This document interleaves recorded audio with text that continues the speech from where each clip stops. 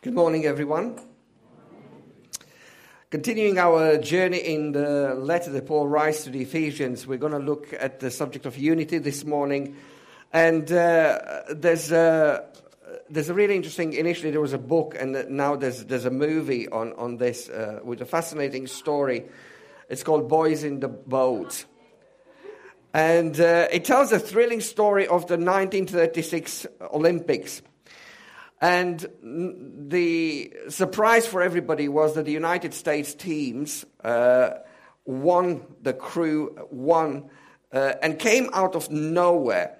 Initially, as the Americans were selecting their team to represent them at the Olympics, usually the places where you would find the best crews in boat racing were from the aristocratic backgrounds of places that are prestigious and known, like Yale, Princeton, and Harvard.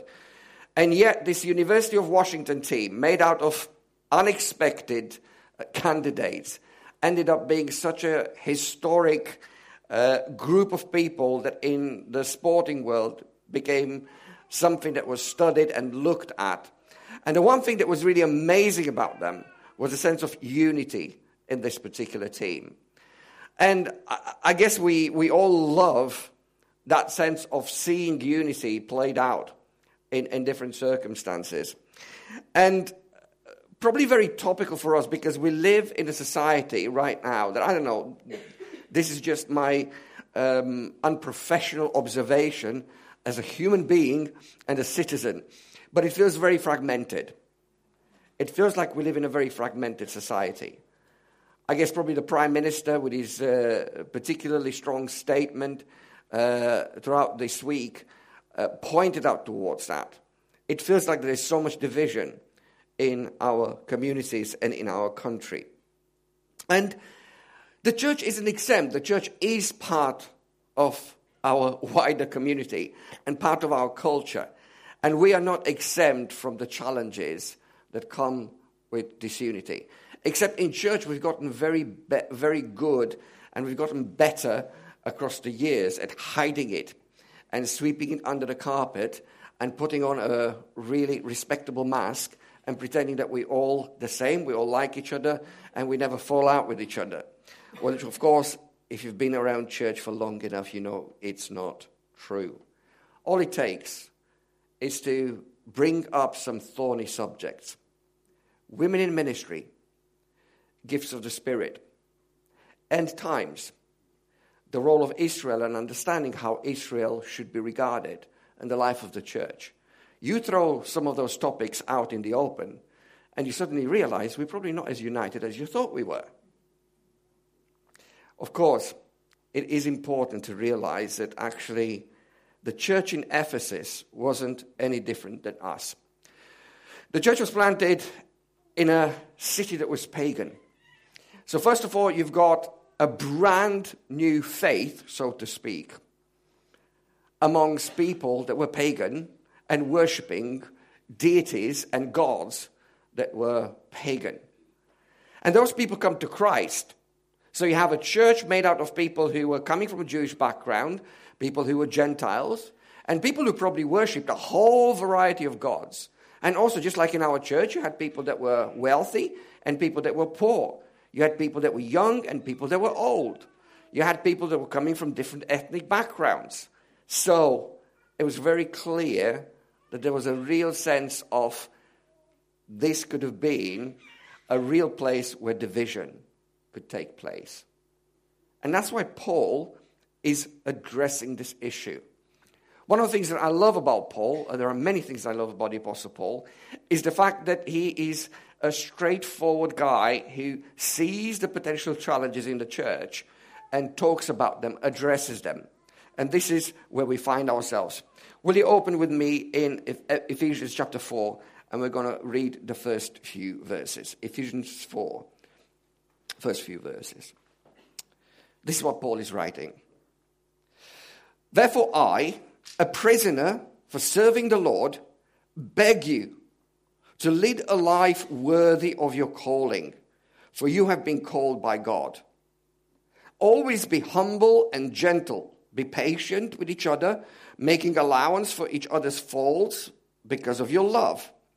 Make every effort to keep yourselves united in the Spirit, binding yourselves together with peace. For there is one body and one Spirit, just as you have been called to one glorious hope for the future. There is one Lord, one faith, one baptism, and one God and Father who is over all and in all and living through all.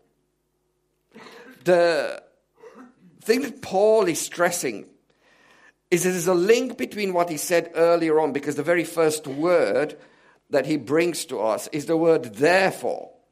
And what we've looked so far is so much of the gospel, the very basics of the Christian faith.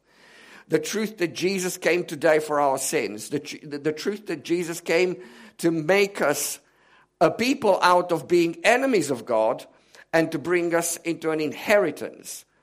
And it is because of that, because of who we are in Christ, because of our new identity. That's what Paul is saying. Therefore, there is an implication that because of our Christian identity, we have to behave in a certain way. We have to think and act in a certain way. It's not just good enough to wear the label, so to speak, talk the talk, without walking the walk. And here is where the rubber hits the road, because he's probably challenging and speaking into something that's very human and very much part of every society and every context. The challenges of broken relationships and disunity coming into it. And Paul is addressing the issue, really bringing a couple of things into play. The first thing that he does, he gives us an incentive for unity. Paul is saying this in verse 1. Therefore I, as a prisoner for serving the Lord, beg you to lead a life worthy of your calling, for you have been called by God. And then he continues in verse 4, for there is one body, one Spirit, called to one glorious hope for the future, one Lord, one faith, one baptism, one God and Father of all. So he's bringing two things as an incentive for the unity in the church in Ephesus. One is probably evangelistic, if you want, missional. And he's basically saying, I, Paul, a prisoner for serving the Lord, beg you. This is not just a simple suggestion. This is Paul using very strong words, pouring out his passion, saying this is a matter of life and death. Unity in the church isn't just something that you take or leave. That's why Paul is saying, I'm begging you. I'm begging you. I'm pleading with you. This is an important issue. And he says, I want you to live a life worthy of your calling, for you have been called by God. And in other words, Paul is appealing to their identity, and he's saying to them, you, whether you realize it or not, whether you want it or not, you are an advert, a walking, talking advert for God who called you. The God who you claim to wear a label saying, I am a Christian, I'm following Christ, and now people are watching you. And that's why Paul is appealing to them, and he's saying, for the sake of your evangelistic testimony, for the sake of what people who don't know this Jesus yet, people who are watching you, intentionally or unintentionally, for the sake of that, live in unity with one another. You and I, as much as the believers in Ephesus, are people who are ambassadors. And the reputation of God, this is a strong thing that I'm saying to you right now. The reputation of God is at play through my speech, my actions, and my attitudes. People look at me, wearing the label, I'm a Christ follower, and they will judge Christ by my actions, by my thoughts, by my attitudes. And that's why Paul is saying, live a life worthy of your calling, because you have been called by God. The outsiders would look at your life and my life, and they will evaluate Christ. What will they see? And that's why Paul is saying, in his encouragement for them to live in unity, make sure that you live in such a way that Christ is seen in your life. The other argument is not missiological, if you want, or evangelistic, but it's more theological. And he's pointing to them, all the different ones. And what he's saying you're part of one body and one spirit, clothed with one glorious hope, one Lord, one faith, one baptism, one Father. So he's actually saying, people, in Christ you are all one. Without Christ, you may have reasons to feel superior. You may have reasons to look down at others. You may have reasons to actually think, I'm not like them. In Christ, you are all one. And he's pointing to the process of salvation, to the fact that he's the Lord, he's the Savior, he gives us grace. Everything unites us. We are one in Christ. That's the reality, the spiritual, theological reality of what it means to belong to Jesus. The moment you begin to follow Jesus, you're making yourself one to the rest of the other people who do the same as you do when they decide to follow Jesus. At the foot of the cross, there is no more class. There is no differentiation. We are all equal. Sinners saved by the grace of Jesus, not deserving, and being welcomed into his family. All of us, as Paul is saying, one. And that's why Paul would say to the Ephesians, do not have any divisions in your church. Why? Because first of all, it would be a bad advert for the people outside who are looking in and they're seeing that, what will they think about Jesus? And also, you shouldn't have any divisions because actually in Christ you are made one. There's something radical that happened to you in terms of your identity when you welcomed him. So therefore, when we are not in unity, and by the way, not having unity in the church doesn't just mean that we have big wars going in. You can have a church that doesn't have any visible fallouts in it, but is not united. There's a big difference between looking civil and sweeping things under the carpet and looking like we're all getting on with one another, never saying anything bad publicly about each other, but probably thinking it, or probably speaking behind each other's backs. That's not unity. Unity is something much deeper. And Paul is building a picture, and he's trying to say, I'm going to teach you, I'm going to give you some pointers in trying to encourage you to discover these ingredients for unity. Because if we're not in unity, it's a terrible witness to those around us. And actually, if you're not in unity, we're not a mature church. Because a mature church would live in unity, because that's the nature of who we are in Christ, one. So Paul begins to break down those elements or ingredients of humility. And this is what he says, always be, and I love this. I'm a pragmatist, and I love this because it's easy to check myself against this. Otherwise, it's like love one another. What does that mean? You know, we can all smile at one another. We love one another.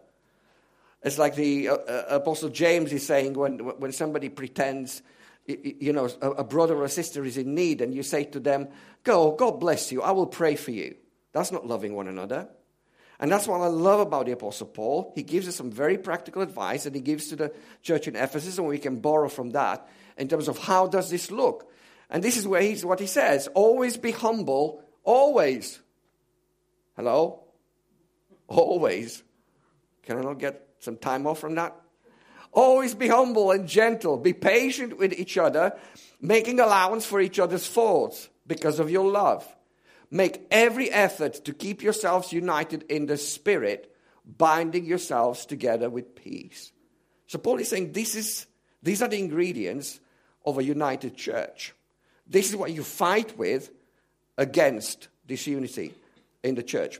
Let's pick them up. We couple some of them together. First of all, when Paul is talking, he's talking about humility. Be humble. Always be humble and gentle. What does humility look like in the church? It means that I don't always to get my way.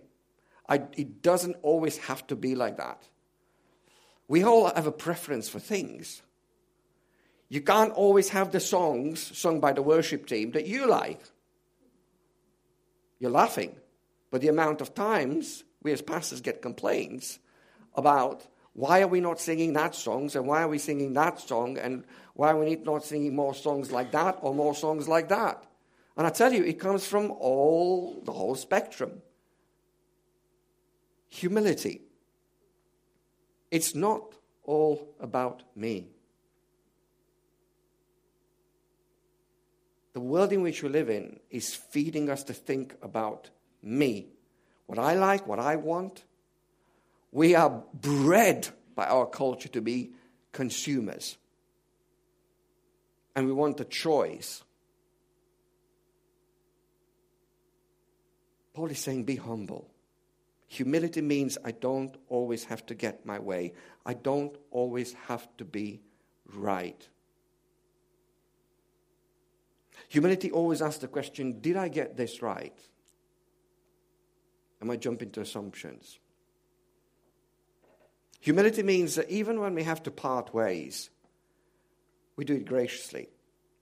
Paul and Barnabas had a major disagreement of philosophy of ministry. In an amazing way, neither of them was wrong, really. It wasn't one of those doctrinal issues where there's a right and wrong. Neither of them was wrong. It was just a difference in philosophy of ministry, or a disagreement about the person and about their potential and about their leadership. And they parted ways, but they parted ways graciously, and each of them continued in ministry. And actually, you see them later on kind of reunited and reconciled. There is such a thing as parting ways. I never have a problem with anybody wanting to leave our church if they go to another healthy church. And if they say, look, that place seems to me to be a place where I feel I can grow closer to Christ. I second that. I encourage them to do that. Because my greatest aim is not to grow the numbers of this church, but to make sure that the kingdom of God grows and people do grow. And I realize people grow in different types of environments. This church has many flaws. It has many qualities, but it has many flaws. And there are other churches locally who don't have the same flaws. They have the qualities where we have the flaws, and possibly the flaws where we have the qualities. But it is about that. Humility has a way in which we even part ways graciously. And humility is about being willing to be reconciled. How easy do we find to say sorry, and we've fallen out with somebody, and we got it wrong, and instead of blanking them and just giving them the silent treatment or avoiding them, we actually have the humility to be reconciled, to admit that we're wrong. That's what brings unity. Second one is gentle and peaceful. I've put them together. Paul is encouraging us to be gentle and peaceful. Always be humble and gentle. Binding yourselves together with peace. What a beautiful picture. So pictorial, kind of bound together with peace.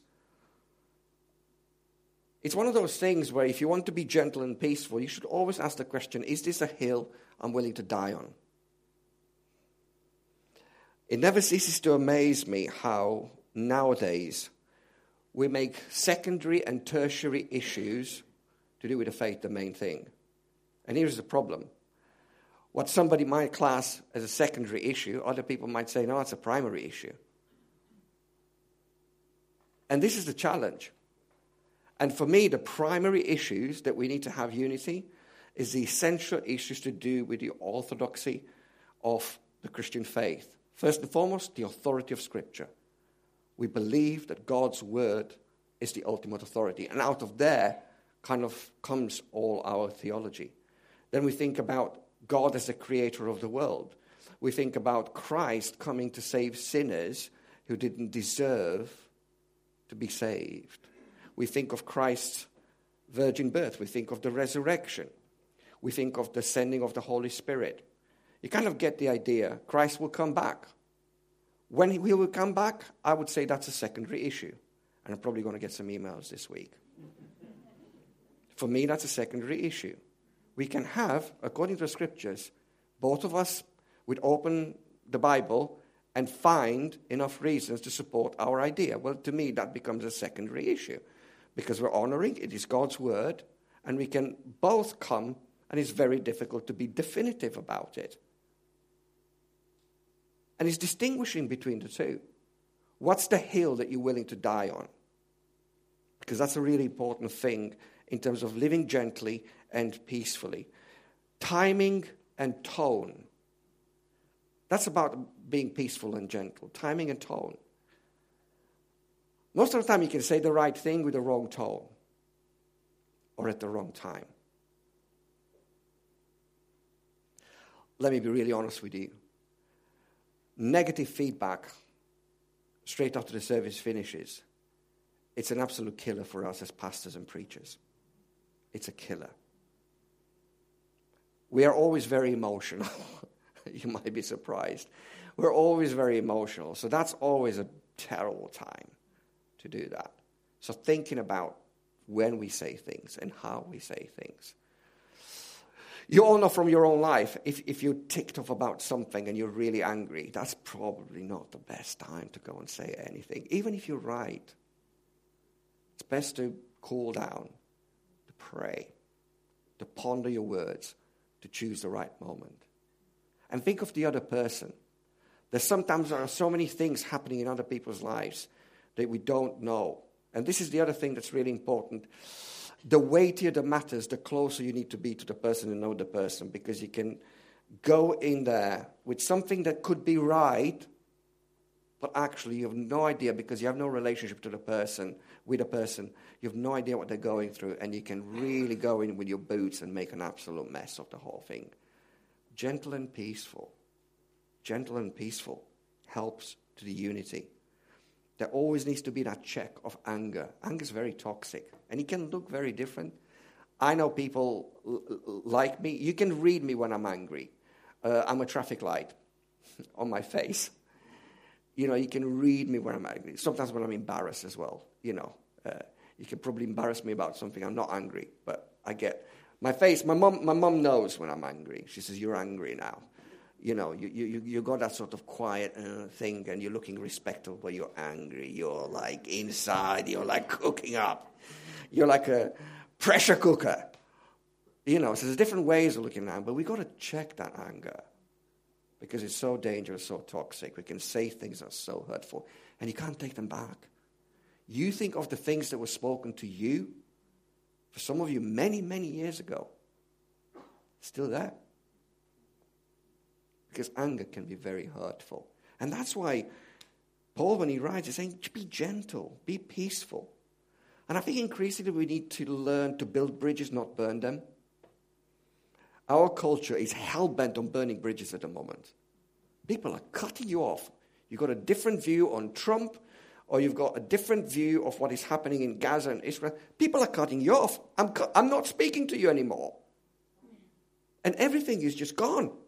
Sometimes years of a relationship gone because you've got a different take on something. I think we've got to be very careful not to be quick to burn bridges. Probably very quick to learn to build them. Same vein, but he kind of brings another angle, patient allowance. He says this, be patient with each other, making allowance for each other's faults because of your love. Whew. Anybody seeing this every week, several times in our lives, not just in the church? This is a real challenge. And Paul is saying in the church, you've got to make allowance by being patient. Here's the truth, we're all on a journey in here, in this room. And we're at different stages of that journey. And the Christian faith and the journey of the Christian faith isn't always linear and progressive. Hello? Sometimes you're thinking it has to be always going that way. No, it doesn't. Sometimes it goes back. Sometimes you just stand still. True? It happens.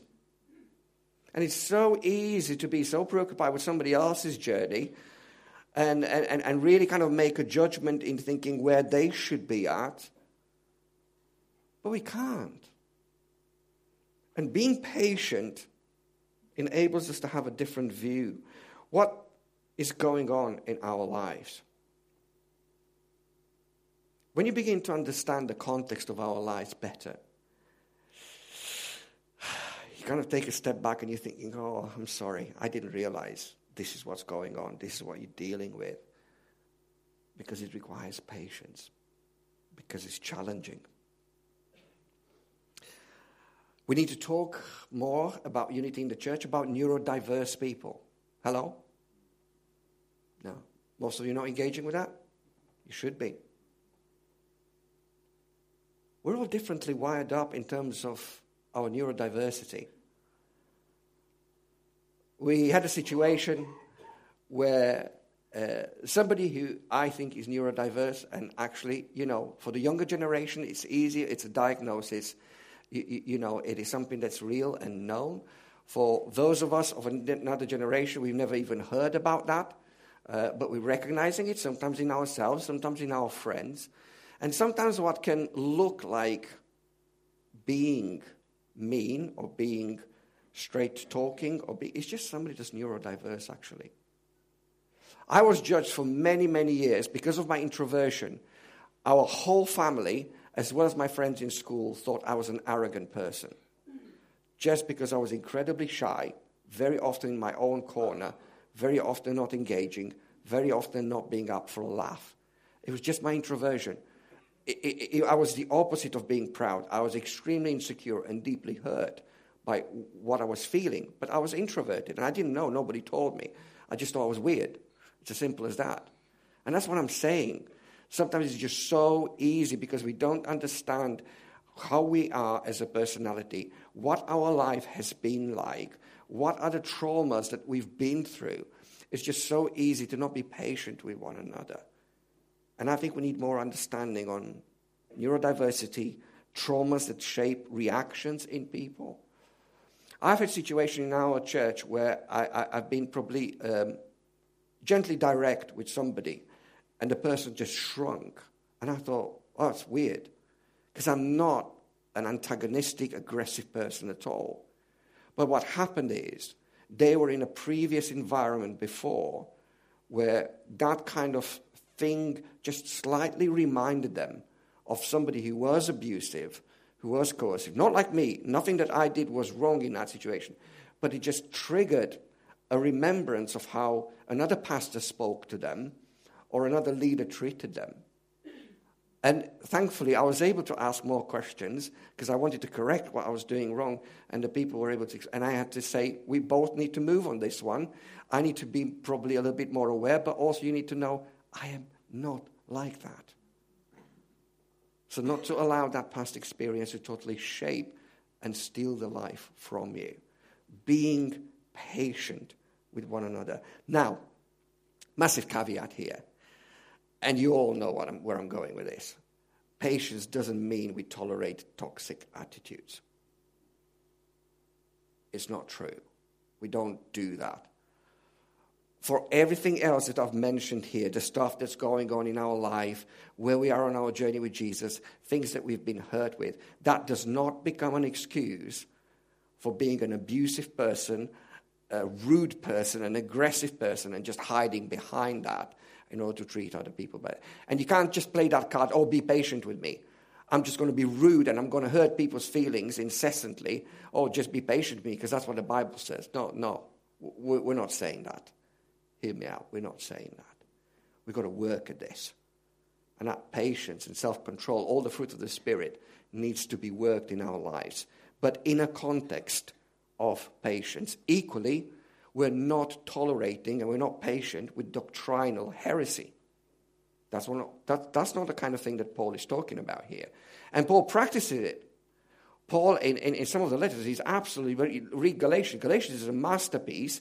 If you want to see the braveness, the theological braveness and courage of Paul, you look at what he writes about those heretics who are coming into church, bringing false theology. He calls them all sorts of different names. And he's ruthless with them. He says, zero tolerance of doctrinal heresy. So don't turn around and say, be patient with me if you're bringing doctrinal heresy, because that's not what we're talking about here. We're talking about patience with one another as we keep growing in Christ-likeness, and we are on that journey. And then another one is unity in the Spirit. Unity in the Spirit. And the phrase that Paul is using, he's saying this: make every effort to keep yourselves united in the Spirit. So this is something that actually we need to be proactive about it. Make every effort. Think about going to the gym. Think about practicing in order to learn a skill. You have to keep on working at it. Make every effort. So you don't just come in a community, fold your arms and say, Holy Spirit, just unite us. No, Paul is saying, you make every effort. And maybe it's part of some of those ingredients. You make every effort to keep yourself in unity in the Spirit. There's something we have to do. And it needs to have a decisive and costly action. Make every effort. You get that? It's not pleasant. You've got to work at it. You've got to keep on going. Is that perseverance?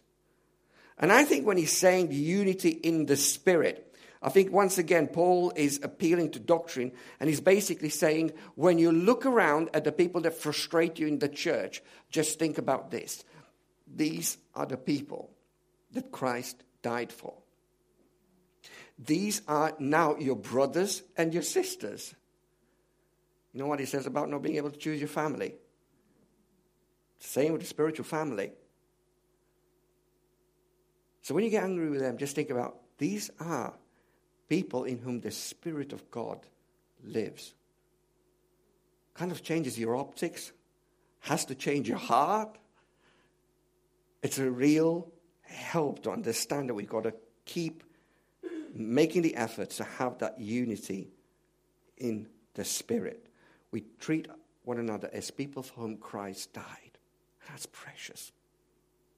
We treat one another as brothers and sisters in Christ. And that's precious.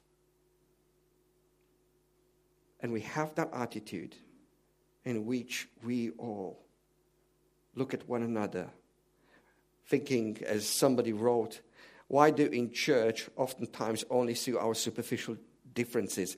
Why can't we see each other as we are, ultimately alike, redeemed by the blood, united with Christ, loved by God, adopted in the same family? Because that's who we are. So here are some 10 questions, 10 commandments, 10 questions. 10 helpful questions. Well, I wrote them, so I'm assuming they're helpful. 10 helpful questions to fostering unity within CFM. And the first and probably fundamental question, in order to be part of the body of Christ, with Christ as its head, he needs to be your head as well. So you need to become a Christian. You cannot live in Christian unity with the body of Christ if you yourself have not experienced a moment in your life where you would say, I recognize my sinfulness. I recognize that Christ came to do something about that sinfulness. And I accepted his sacrifice on the cross as the means of solving that problem. And I surrender my life to him. Him who is now my Savior and my Lord and the head of the church. So that's the important question that we all have to ask ourselves. Is Christ my head? And you might say to me, oh, how do I know the answer to that question? Well, you should, because there should be a moment in your life when you stood up or put your hand up or bowed the knee and you said, on this day, I recognize that I'm a sinner and I'm surrendering my life to Jesus. I have a day. I remember where I was. I could tell you when it was.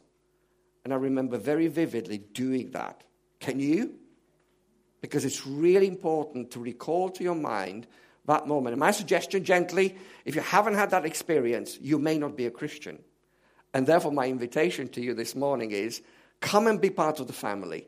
Surrender your life to Christ. Make him your Lord and Savior, because he's the head of the church that we submit to. Is the church the body I belong to?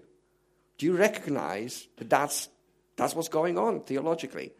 When we become followers of Jesus, we automatically join the body of Christ. Universal and local. Am I part of the body of Christ? And now it gets heavier. Do I like and love this church? I really think it's a very important part of your spiritual growth. You really need to be in a church that you love and like, with its imperfections. Probably like marriage, from what people tell me.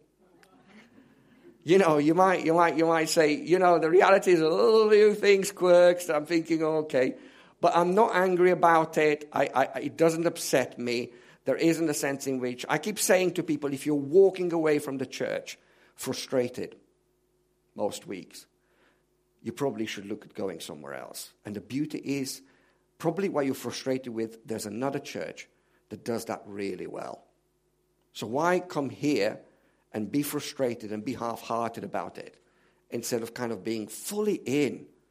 The beauty of being in a united church is that people that come love it with all its imperfections, and they're fully in. And they say, that's me. I love this place.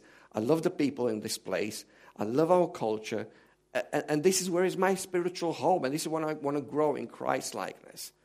And I've had conversations with people who are kind of about some stuff. And they said, if only we would change. And I keep saying, no, we won't change. Not with that stuff, because this is not who we are. So if you want a church where we turn the lights off and we have smoke machines, we're probably not going to go there. But I can tell you where you can go and find it. It's not wrong. It's just not who we are. Just using a silly example, but you get the idea. Do I like and love this church? Do I belong by being committed? There's a sense in which sometimes you can kind of be around but not really be in. You know, does it really matter if I'm there or I'm not there? It does. It makes a big difference. And I'll let the Holy Spirit probably speak to you more about that. Do I consume or contribute? I think the beautiful thing is in every church is to have people who are servant-hearted and they find ways in which they can serve in the community and bring whatever gifts God has given them to bless that. Am I harmonious? How many of you are musical? There's more than that. I'm pretty sure there's more than that. So I spent my teenage years singing in the choir. I was singing the bass line. And it was one of the most sensational things. And there's a guy at the moment, a young British guy, phenomenal musician. And one of the things that he does, he goes to and fills these big halls and big stadiums, and he gets people to sing. Jacob Collier is his name. Probably, I think most of his songs are okay. They're usually covers, so they should be clean, but never mind. But the beauty is, he just encourages people to sing in harmony. And oh my word, when the harmony kicks in, it's like, wow, it's beautiful. So I think this is what we need to think about, is that sense of, am I being harmonious? Harmonious doesn't mean that I sing all, everybody sings tenor, or all the ladies sings alto or sopranos. It means that we all sing with our own voice, but we allow that in a beautiful way. And God does that. You create the harmony. So we remain unique to ourselves, but we fit in within that choir. And probably that's where the musical notes and the director play an important role. Am I friendly? It's one of the biggest things. Just having that friendly face, even if you're nervous like me, and you're an introvert and you're kind of petrified of speaking to people you don't know very well, just having a friendly face, putting a smile. And I tell you what, most of us kind of are British or living in a British culture, we can do this. But it makes a big difference. Just having that friendly attitude. Am I encouraging? Just generally. Having that attitude in which we tend to see the best in people and what is there. Because encouragement is so precious. We live in a society starved of encouragement.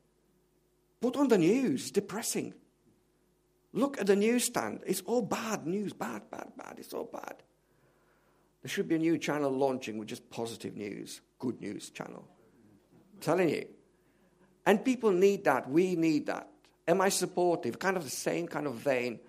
having that sense in which, we do small talk after church as we're in the center next door.